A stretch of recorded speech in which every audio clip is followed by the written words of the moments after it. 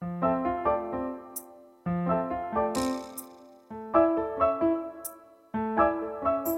name is Heston Blumenthal. He is one of the most inquisitive and creative chefs on the planet, with a knowledge of food quite unlike anyone else. And believe it or not, Heston's famous restaurant, the Fat Duck, boasted the best restaurant in the world many times over, is now 25 years old.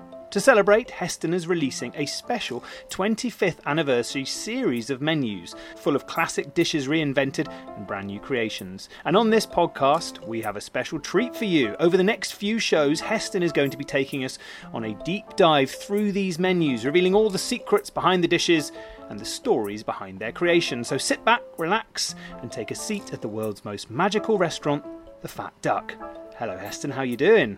Hello, Jay. I'm very good. I was going to say I wish I was 25, but actually I don't. 25 years? Does that feel like it's gone quickly or slowly? I don't know, actually, because I suppose it depends on where I put my focus. If I think about all the things that I've done, you could say time sort of expanded, but at the same time, some moments feel like yesterday. I bet. And I know we're going to talk about, the 25th anniversary in a minute, but just for people out there who don't know, the origins of it, I imagine people probably thought that you dropped down from Mars and decided to start a restaurant where everything was incredibly creative and really different and unusual. And that wasn't your ambition in the first place at all, was it, when you first took the keys to that little small place in Bray? No, I had no idea. When I opened the Duck in 1995, the 16th of August was the opening. We took the keys in May. We did the refurb ourselves, all done on a big shoestring. I had a couple of friends take time off work to help me, from the painting to the local ironmonger that made the chairs. They were like £45 a chair. And I just wanted a little bistro where you could come in and have a pint of beer and a pate or a glass of wine and some oysters or something like that. I had a handful of recipes that I developed at home, one of them being triple cooked chips. I had no idea I was going to go down this path, this journey into the world of the senses and emotions created by food. And in fact, musicians express their emotions through music, and artists through painting, and writers through writing, and broadcasters through broadcasting. I'd happened to use food as my tool, and I didn't realise at the time that what made this world so challenging and so exciting was the fact that flavour perception is the most complex thing the human body does. We consume the planet.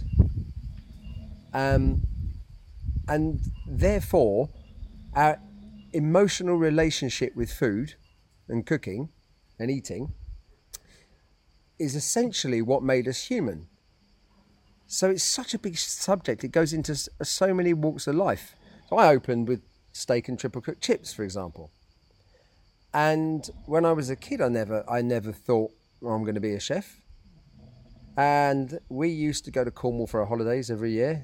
My height of gastronomic pleasure was sitting in the open boot of my old man's car with my sister, wrapped in a towel, wet after coming out of the sea, on the top of the edge of a cliff, eating a Cornish pasty from a brown paper bag. Still have wonderful memories of that. But I didn't know what an oyster looked like. Lobster, what the hell was that? My folks had never been to a Michelin-starred restaurant. In fact, the first Michelin-star restaurant, I think, was the Roux Brothers in 1974 with a Gavroche. So I was born in the 60s, grew up in England in the 70s. And as I said, Cornwall was our holiday destination every year. So I didn't grow up in a culture of gastronomy. My parents didn't. Then one year, we went to France for a holiday. And I was a teenager. And my dad had read about this restaurant, which had 3 Michelin stars, which happens to be 15 minutes from here, from where I live now.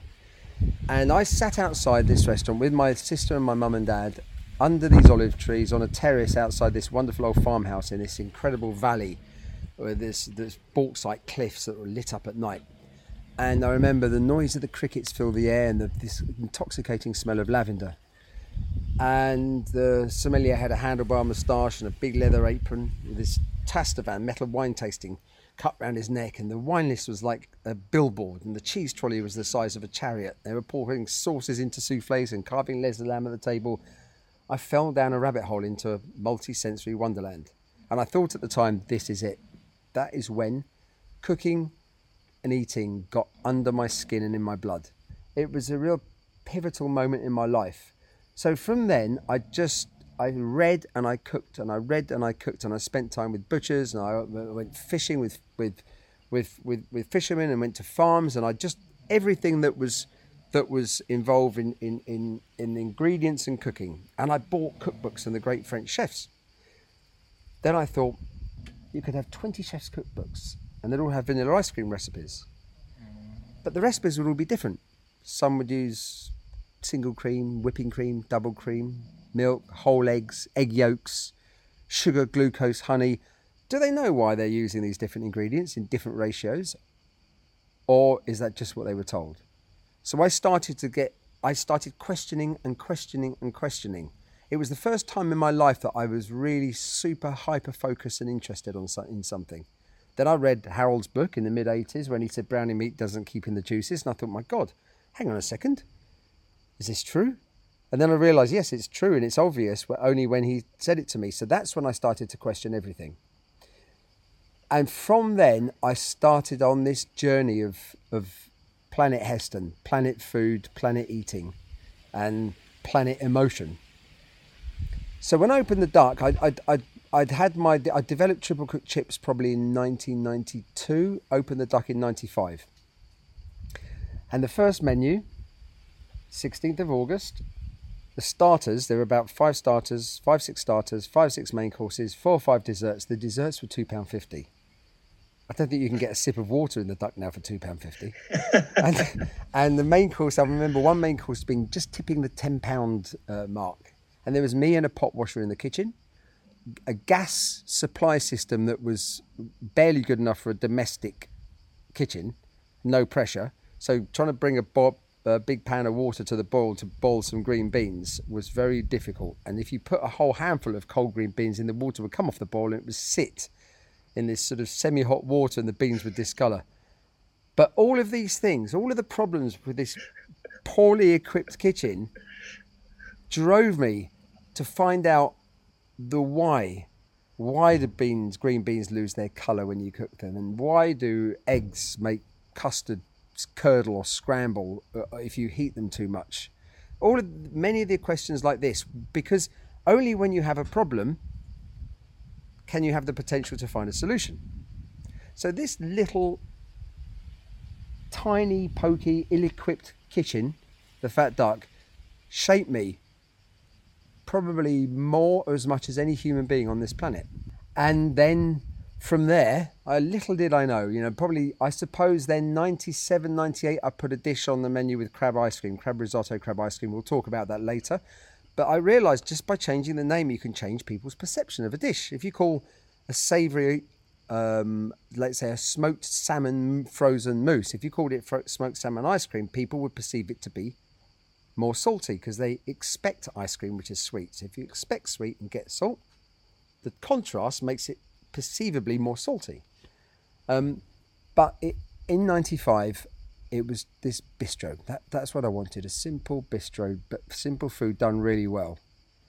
And then everything changed. And it did. And I think the adventures that you've been on over the past 25 years are so varied. And as you say, it genuinely has changed the way the world looks at food, especially in the culinary world. It is absolutely remarkable. And now, on 25 years down the road, you're going to be creating a special year of sort of food moments and events and thoughts to celebrate this, to honour this, and also to, as always, continue pushing forward as you always do. And what we're going to be doing on this podcast is you're going to be talking me and all of our listeners through some of the things that you could get if you came along this year to sit in the Fat Duck. So first of all, tell me about this special year. What's happening in this 25th anniversary year? Well, there's many things which I can touch on in later podcasts we do. But for now, if we just look at the Fat Duck and the menu, we're doing an anthology. So think about these as little stories. 4 volumes and a Christmas one. So the 4 volumes will be a mixture of current dishes, some new things, not necessarily just dishes, I don't want to give too much away, but new exciting things, an evolution of the storytelling and the personalised nostalgic moments that we've been working so hard on, and bringing back some of the classics, some of the dishes that really did change the world of gastronomy and eating, I wasn't aware. Now I'm aware of it, and actually I can say it without thinking I'm sounding conceited.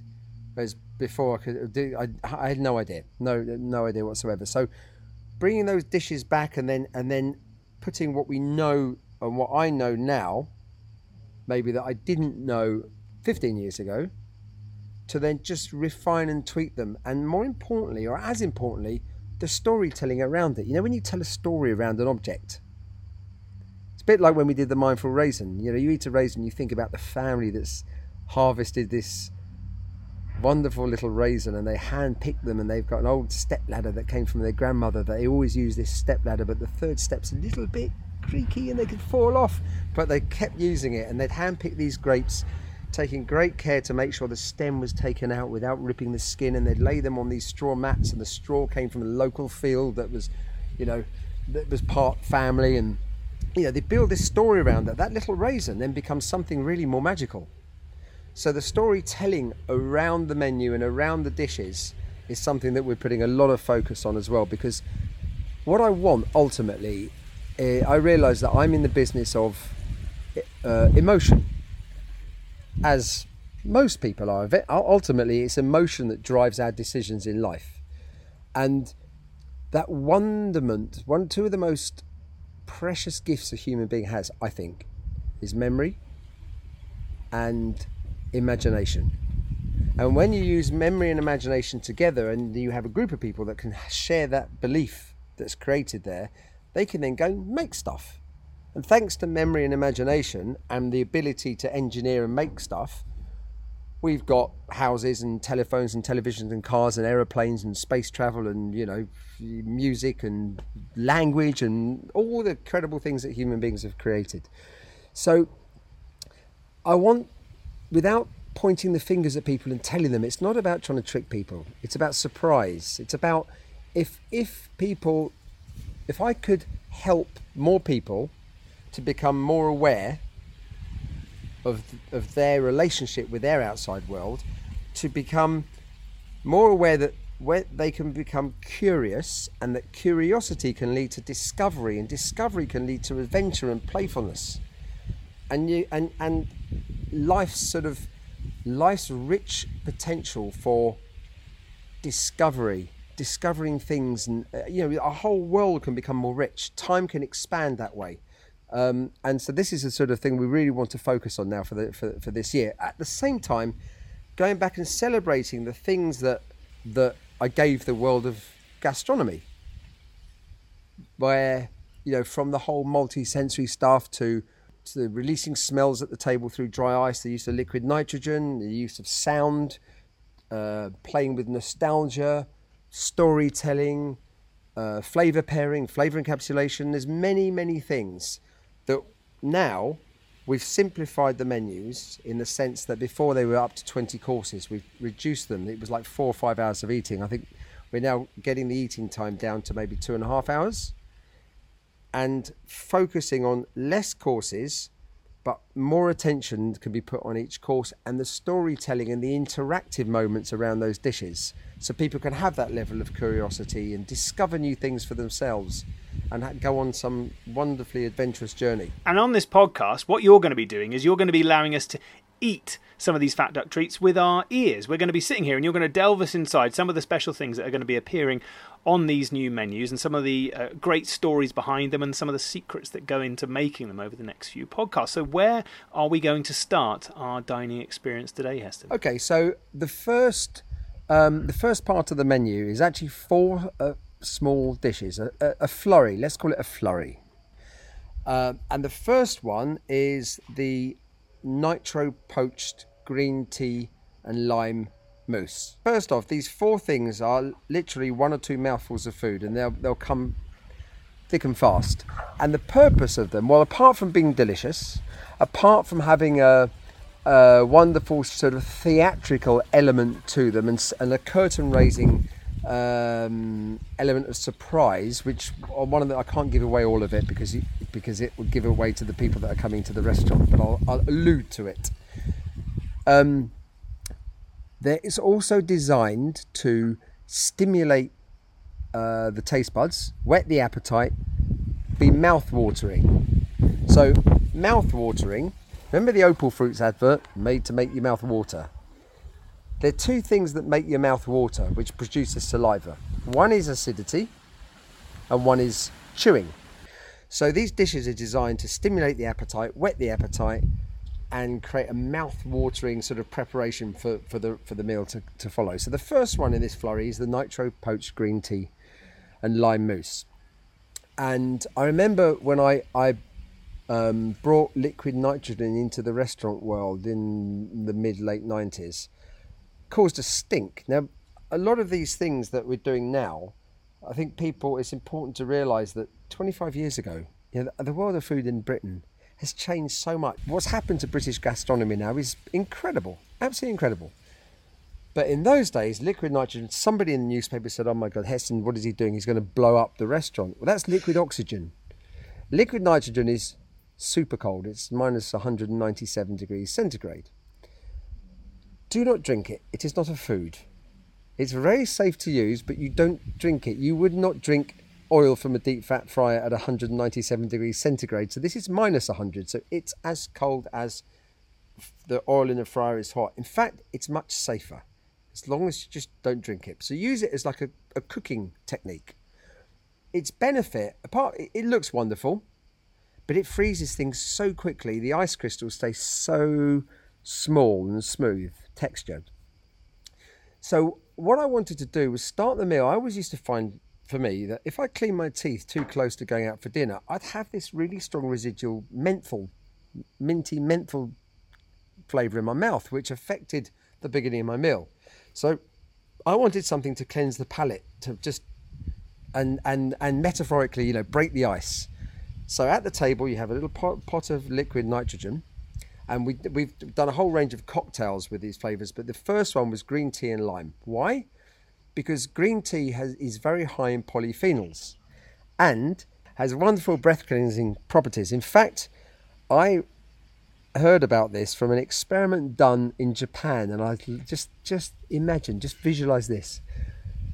They got a lot of people to eat raw garlic, and then people in white coats with white hats and clipboards basically went down the line of people and got them to breathe on them. And it was found that green tea had a very powerful property of getting rid of that raw garlic smell. Polyphenols also have this slightly tannic dryness, which then cleans the palate, ready for the acidity. So you're getting a new set of sweet saliva. I know talking saliva doesn't necessarily sound gastronomically delicious, but think about it as mouth-watering. So there's the green tea. I wanted a mixture, a recipe that had no fat in it to begin with. Low sugar, no fat. Green tea, lime because it's really fragrant, and that brings wonderful acidity to help the mouth-watering effect. A little bit of vodka, tiny, only to get the release of all the perfumed aromatic elements of the lime zest, lime juice, lime essential oil that we put into the mix. And we made a sort of meringue, so just egg whites, and put it in a whipped cream bottle, a siphon, shake it up, and then squeeze it. So you imagine you've got like a little macaroon or a little ball of meringue. You squeeze it onto a spoon, and you've got your little glass jar of super cold nitrogen liquid, sort of bubbling softly away with the vapor just bellowing, falling over the container. And then you just delicately drop this little light as air ball into the nitrogen for about 20 seconds, and you bathe it in nitrogen, just sort of marinate it with a spoon. And it's very important how long you poach it for, because you want the outside to freeze and the inside to be soft and creamy. It's really delicate. And then put it on a porcelain spoon, and then hand it to the diner, and then they take it in one go. Now, if they do it quickly enough, with enough gusto and excitement and confidence, you get 2 jets of vapor coming out of your nostril.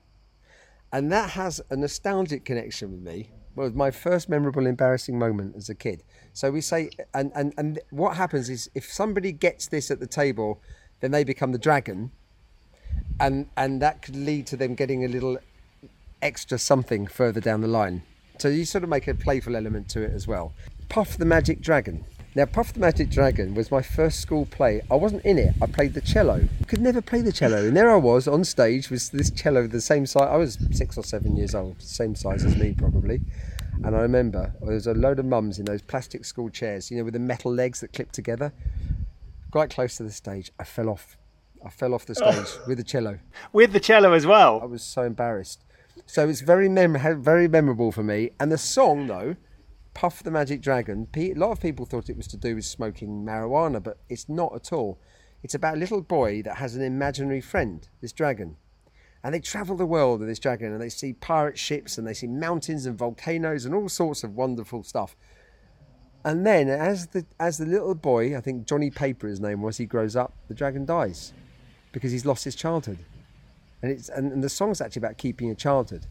So it's got some really nice story and connection behind that sort of that's the first element of the little flurry. I've been lucky enough to have some of those wonderful Nitro-Poached treats, and I would say that for me, what they've always done brilliantly is they encapsulate kind of the whole Fat Duck experience, which is when the first thing starts, it's wonderment. You're like, what is this? And then there is a little element of nervousness and fear. Because when you see that thing coming out, you think, God, what on earth is going on here? And you have to get over a little nervousness, a little boundary in your mind to be able to put them in your mouth. And the front of house staff and the Fat Duck are so wonderful because they remove all boundaries. Everything feels inclusive and fun.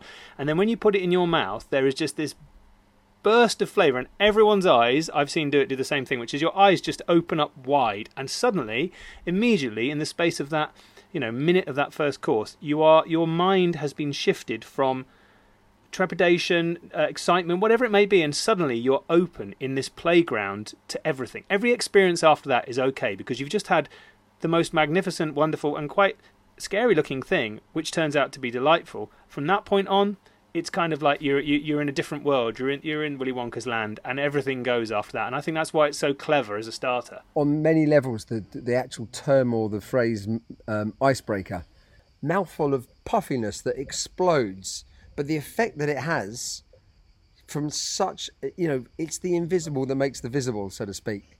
The effect that has, and it just sets in the whole inside of your mouth, just comes alive. It's like fireworks go on. And you watch everyone else as well. The most fun is watching the people around the table, because people think about places, I certainly do, of nice Michelin-starred restaurants as being very austere and sombre places. And sometimes I've been in the Duck and I've seen people coming in that slightly serious way. But after that course, it is impossible to be austere or sombre or too serious. Everyone is giggling and laughing and watching each other with steam coming out of their noses. It's as you always say, it makes people kids again, but it really does. It really does, yes. So that gets very swiftly followed up by a macaroon. So you got two meringues sandwiching some cream in the middle. I used to make a beetroot risotto, and I found out that beetroot juice, there's some compounds in beetroot juice that when you whisk the juice, these compounds help create an emulsion and a foam. When you whisk them, it really froths up. You get wonderful moussey foam, natural moussey foam to it. So we take beetroot juice and we whisk it up and put it in a vacuum oven in little semi-spherical molds. So the vacuum oven helps, if you pull too much vacuum on it, it pulls it up like a souffle and the bubbles will burst, but you just enough vacuum to get the bubbles to be big. So imagine like an aero bar, but with bigger bubbles. And then we make a horseradish cream. So it's got some vinegar in it, so you've got the acidity from the vinegar, mouth-watering, got this wonderful earthy lightness and sweetness from the beetroot. It just melts in your mouth. But the horseradish is interesting because horseradish and mustard, which will be in a course to follow, they affect something called the trigeminal nerve, which is the nerve that runs across your, almost sort of not quite from ear to ear, but it runs across the your face, under your eyes, and across the bridge of your nose. So you know that feeling when you smell horseradish or eat too much wasabi and you want to cry and you feel it going straight up, right up your nostrils. That's the activation of the trigeminal nerve, which is a slightly different thing to taste, but it's there. But what that does is it stimulates, when you put it in your mouth, that connection with the trigeminal nerve, it's really stimulating the taste receptors in your tongue. So it has this wonderful effect at, it's like preparing your mouth for, right, oh yes, I can't wait. So you have this incredible lightness. They're beautiful little things. This sort of deep scarlet, light as air beetroot meringue, sandwiching this really delicate, lightly acidulated horseradish cream. There's a memory I have of filming with you, which I don't know if you remember, but it was when we were trying to design, well, you were trying to design the menu for Tim Peake in space. We wanted to experience what different spices and flavours were like when you were in zero gravity. So do you remember we stuck you on a board and turned you completely upside down, and then you decided to eat wasabi? And do you remember you almost killed you?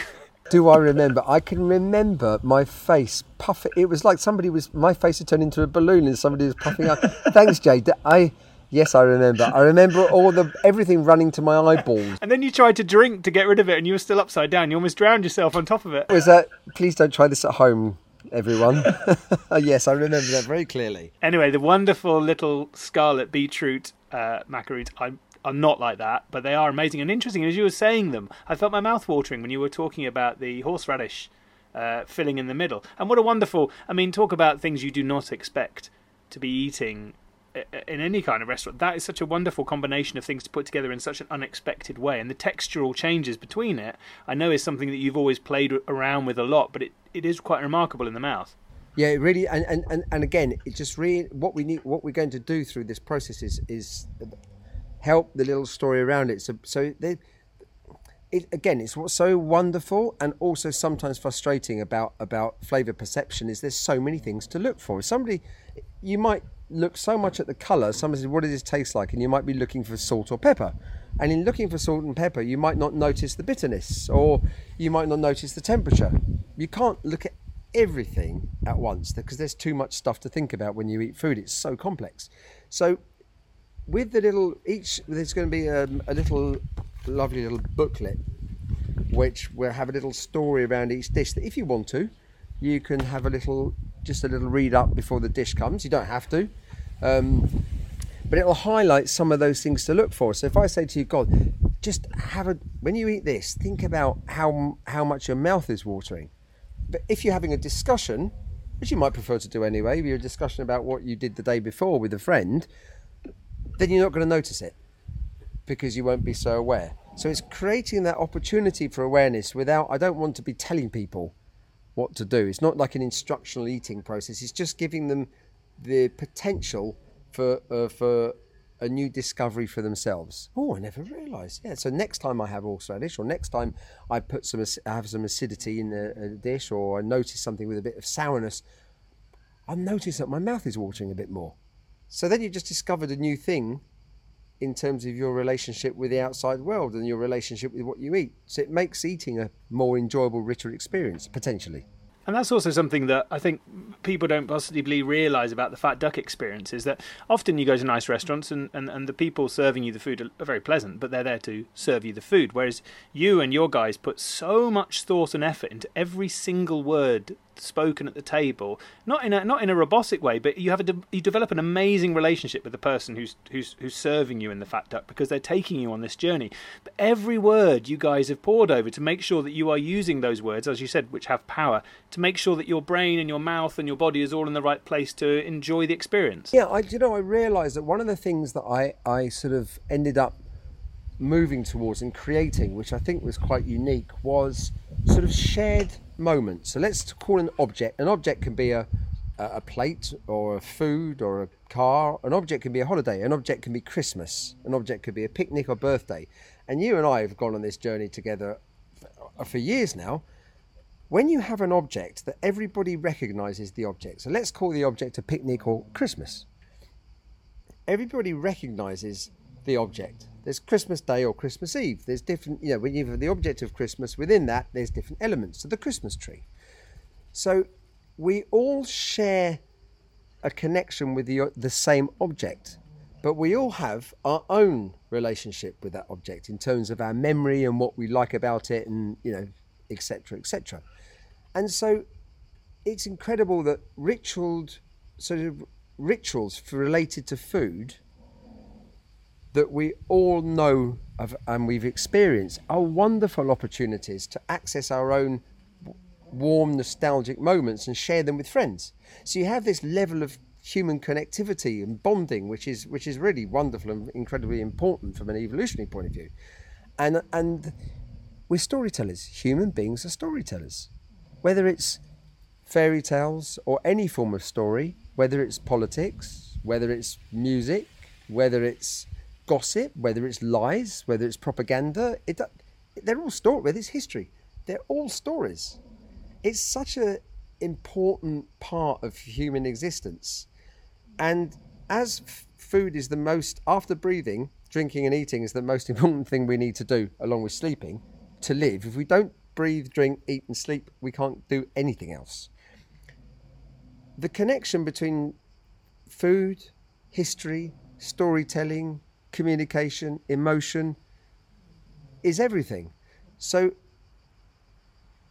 I've used food as my mechanism for storytelling, and in fact in the front of house now we have a handful of designated trained storytellers. They're called storytellers. So it's how you can guide people through the journey of the experience without being judgmental. There's no right or wrong to food and cooking and eating. If you really love something, well then you love it. You know, it's like when people say, I want to make you a better version of you, the best version or a better version of yourself. How do I know what's a better version of you? You're the only person that knows that. So it's having this opportunity for discovery, I think, which is incredible. So yeah, the journey and the story around the objects is really important. So what comes next after the beetroot? So the next course is orange and beetroot jelly. This little dish, 2 simple jellies. I had the idea for this. Now I have to be slightly cryptic about this because for people that haven't heard about it and people that haven't experienced it, I don't want to give it away. But I came up with this idea, and there was only 2 other ingredients that I thought I could do the same thing with, of all the ingredients that exist. I'm sounding cryptic, but it's for a reason. So these orange and beetroot jellies, very simple. I thought, well, I really want to serve this dish because it has an amazing effect, amazing potential for discovery and playfulness, and just a real kind of falling down the rabbit hole effect. But it's only 2 very small, literally 1 mouthfuls of jelly. This is before we did a tasting menu, and I thought, I can't serve this as 1 course because it's too small. So this was one of the biggest catalysts for me to decide to do a tasting menu. I thought, if I did a menu for 7 to 10 courses, this being 1 course is okay. But if it was part of a 3-course menu, in no way it's not okay. I'll need to add stuff to it. But every time I thought of adding something to these 2 jellies, it took away from the whole purpose of the dish. And so these 2 little jellies were the catalyst for the whole fat duck. I mean, which then later became the fat duck journey, story.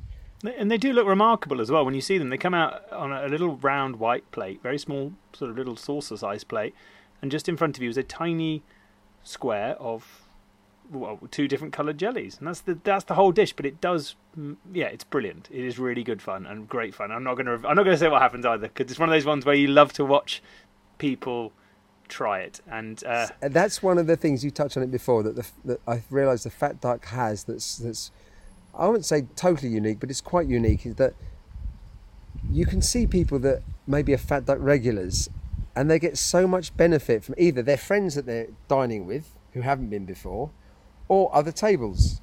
There's a sense of ownership, I know. Let's see what your face is going to be like in a minute. It is like telling jokes to other people or passing on little fun games and things. Okay, so we can't reveal the secrets behind that one, but then what's the next one that you can reveal the secrets behind? Red cabbage gazpacho. Now, when I put this on the menu again, it had a sort of Marmite element to it, because a purple liquid is not, certainly not then, the colour that we were of something we would normally drink or eat. And that came about from something I was playing around with years ago. We made a beetroot jelly, So when we were making when I say beetroot jelly, sorry, not like the orange beetroot jellies, which are gelatin I just spoke about, but pâte de fruits. Now, pâte de fruits is like an opal fruit, but a posh one. You get them in smart restaurants. You have them in cubes with sugar crystals on the outside, and then normally they're purple and orange. It's normally blackcurrant and apricot, and there might be lime and other fruits like this. And you basically put fruit juice, pectin, tartaric acid, sugar in a pan, and you boil it up to 120 something degrees with a thermometer. And then when you pour it out onto a sheet, it sets in a jelly. So you know those kids' sweets, they put them in rolls and you can roll out this jelly. It's the same sort of thing as that. And so I was playing around with vegetable versions. What if you did one with carrots and you did one with beetroot? And we did the beetroot one that's when I discovered that the beetroot juice frothed up. And that then years later became an inspiration for the little macaroons that I've just spoken about with the horseradish. So we made a carrot jelly, but with the tartaric acid, the acidity and the sweetness, it tasted like apricot, because the colour and the sugar was enough to nudge you into thinking it's apricot, because you don't think it's going to be carrot, because in those days no one ever did things like that with vegetables.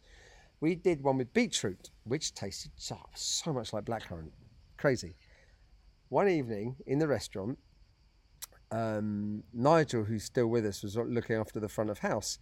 And it was one of the last tables, and this lady on the table put this square of beetroot, sort of like a, jelly, pâte de fruits, in her mouth, and turned around to Nigel, walked past. She said, "Oh, that's wonderful. What is it?" He said, "It's beetroot." She went, "Oh, that's disgusting." And he said, "I'm only joking, it's blackcurrant." So with it still in the mouth, she went, "Oh, that's really rather nice, because I don't like beetroot." Just with the words, you can change your experience. Look at the power of the name of something. It's so powerful. And so that little feedback loops from diners like that over the years have played a major role in giving me inspiration for new ideas. So we then tried one with red cabbage, and making a little pâte de fruits with red cabbage juice. It stank when you boiled it up. It absolutely, when it's raw state, it was interesting. But it went into that rotten cabbage drain, block drain. It was horrible. But there was something about the freshly juiced cabbage that had something interesting about it, and it was very peppery. And then I found out that when you eat raw cabbage, you get a peppery note to it. It does taste peppery. I found out that it was mustard. It's mustard oils. It's a compound, it's a molecule that's in mustard. It's a mustard oil that naturally exists in the cabbage.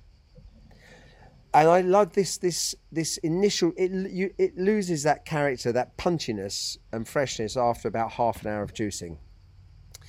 So I then played around with cabbage juice. I wondered if it could mustard, because I'd made a gazpacho of tomatoes before with mustard.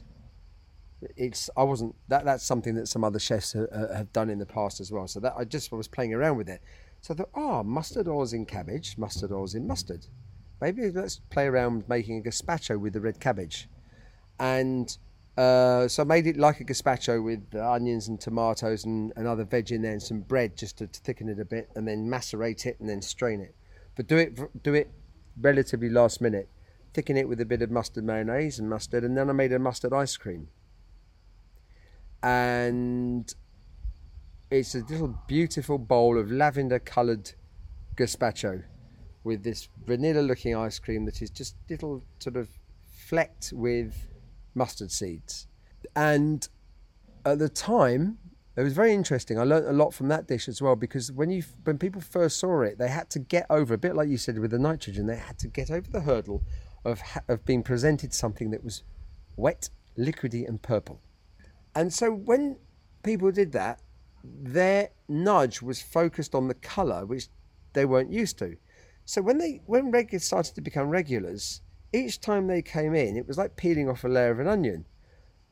And the next time you've already experienced it once before, so you don't have the same barrier potentially. So you can get on with looking at other things in the dish because they're not so focused on the colour.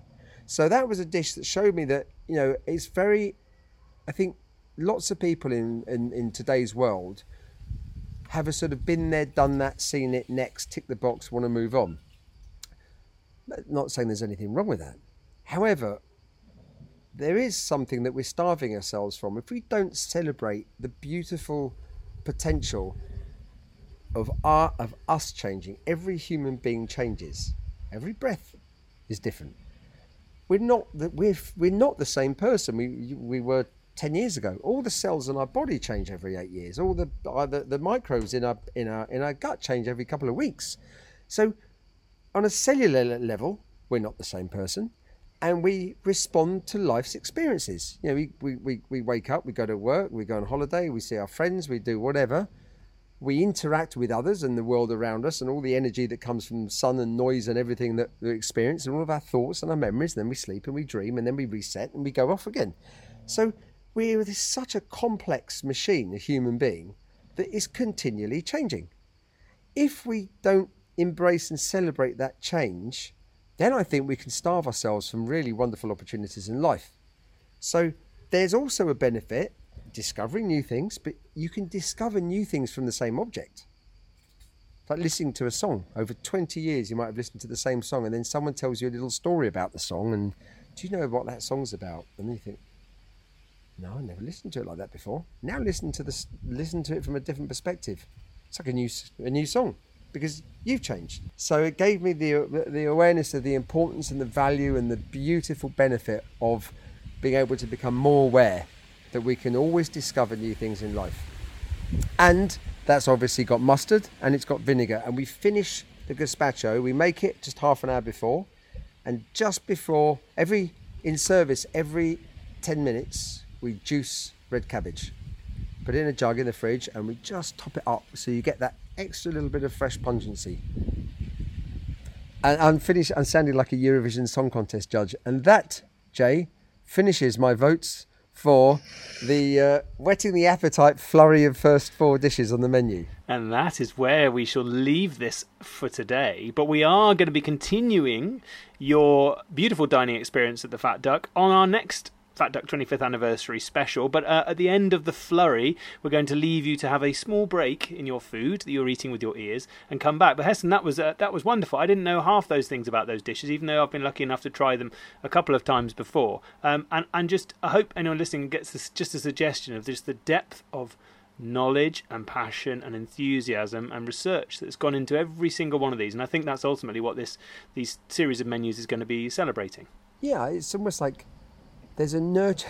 I don't know. It's almost like, I don't want to say that these dishes are they're like living things that evolve, and actually, yeah, some of these dishes won't have been on the menu for years, and then we brought them back and then done work on them. So they still evolve, and we've all evolved from when they were last on the menu. So it's a rediscovery, being able to revisit the journey with and through those dishes, and then apply any tweaks that we feel they could benefit from now. So that's where we should leave it for today, but do join us next week to continue your dining experience. Heston, thank you ever so much. That was a real delight. But for now, all that's left to say is goodbye, Heston. Goodbye, Jay. And goodbye, dear listeners.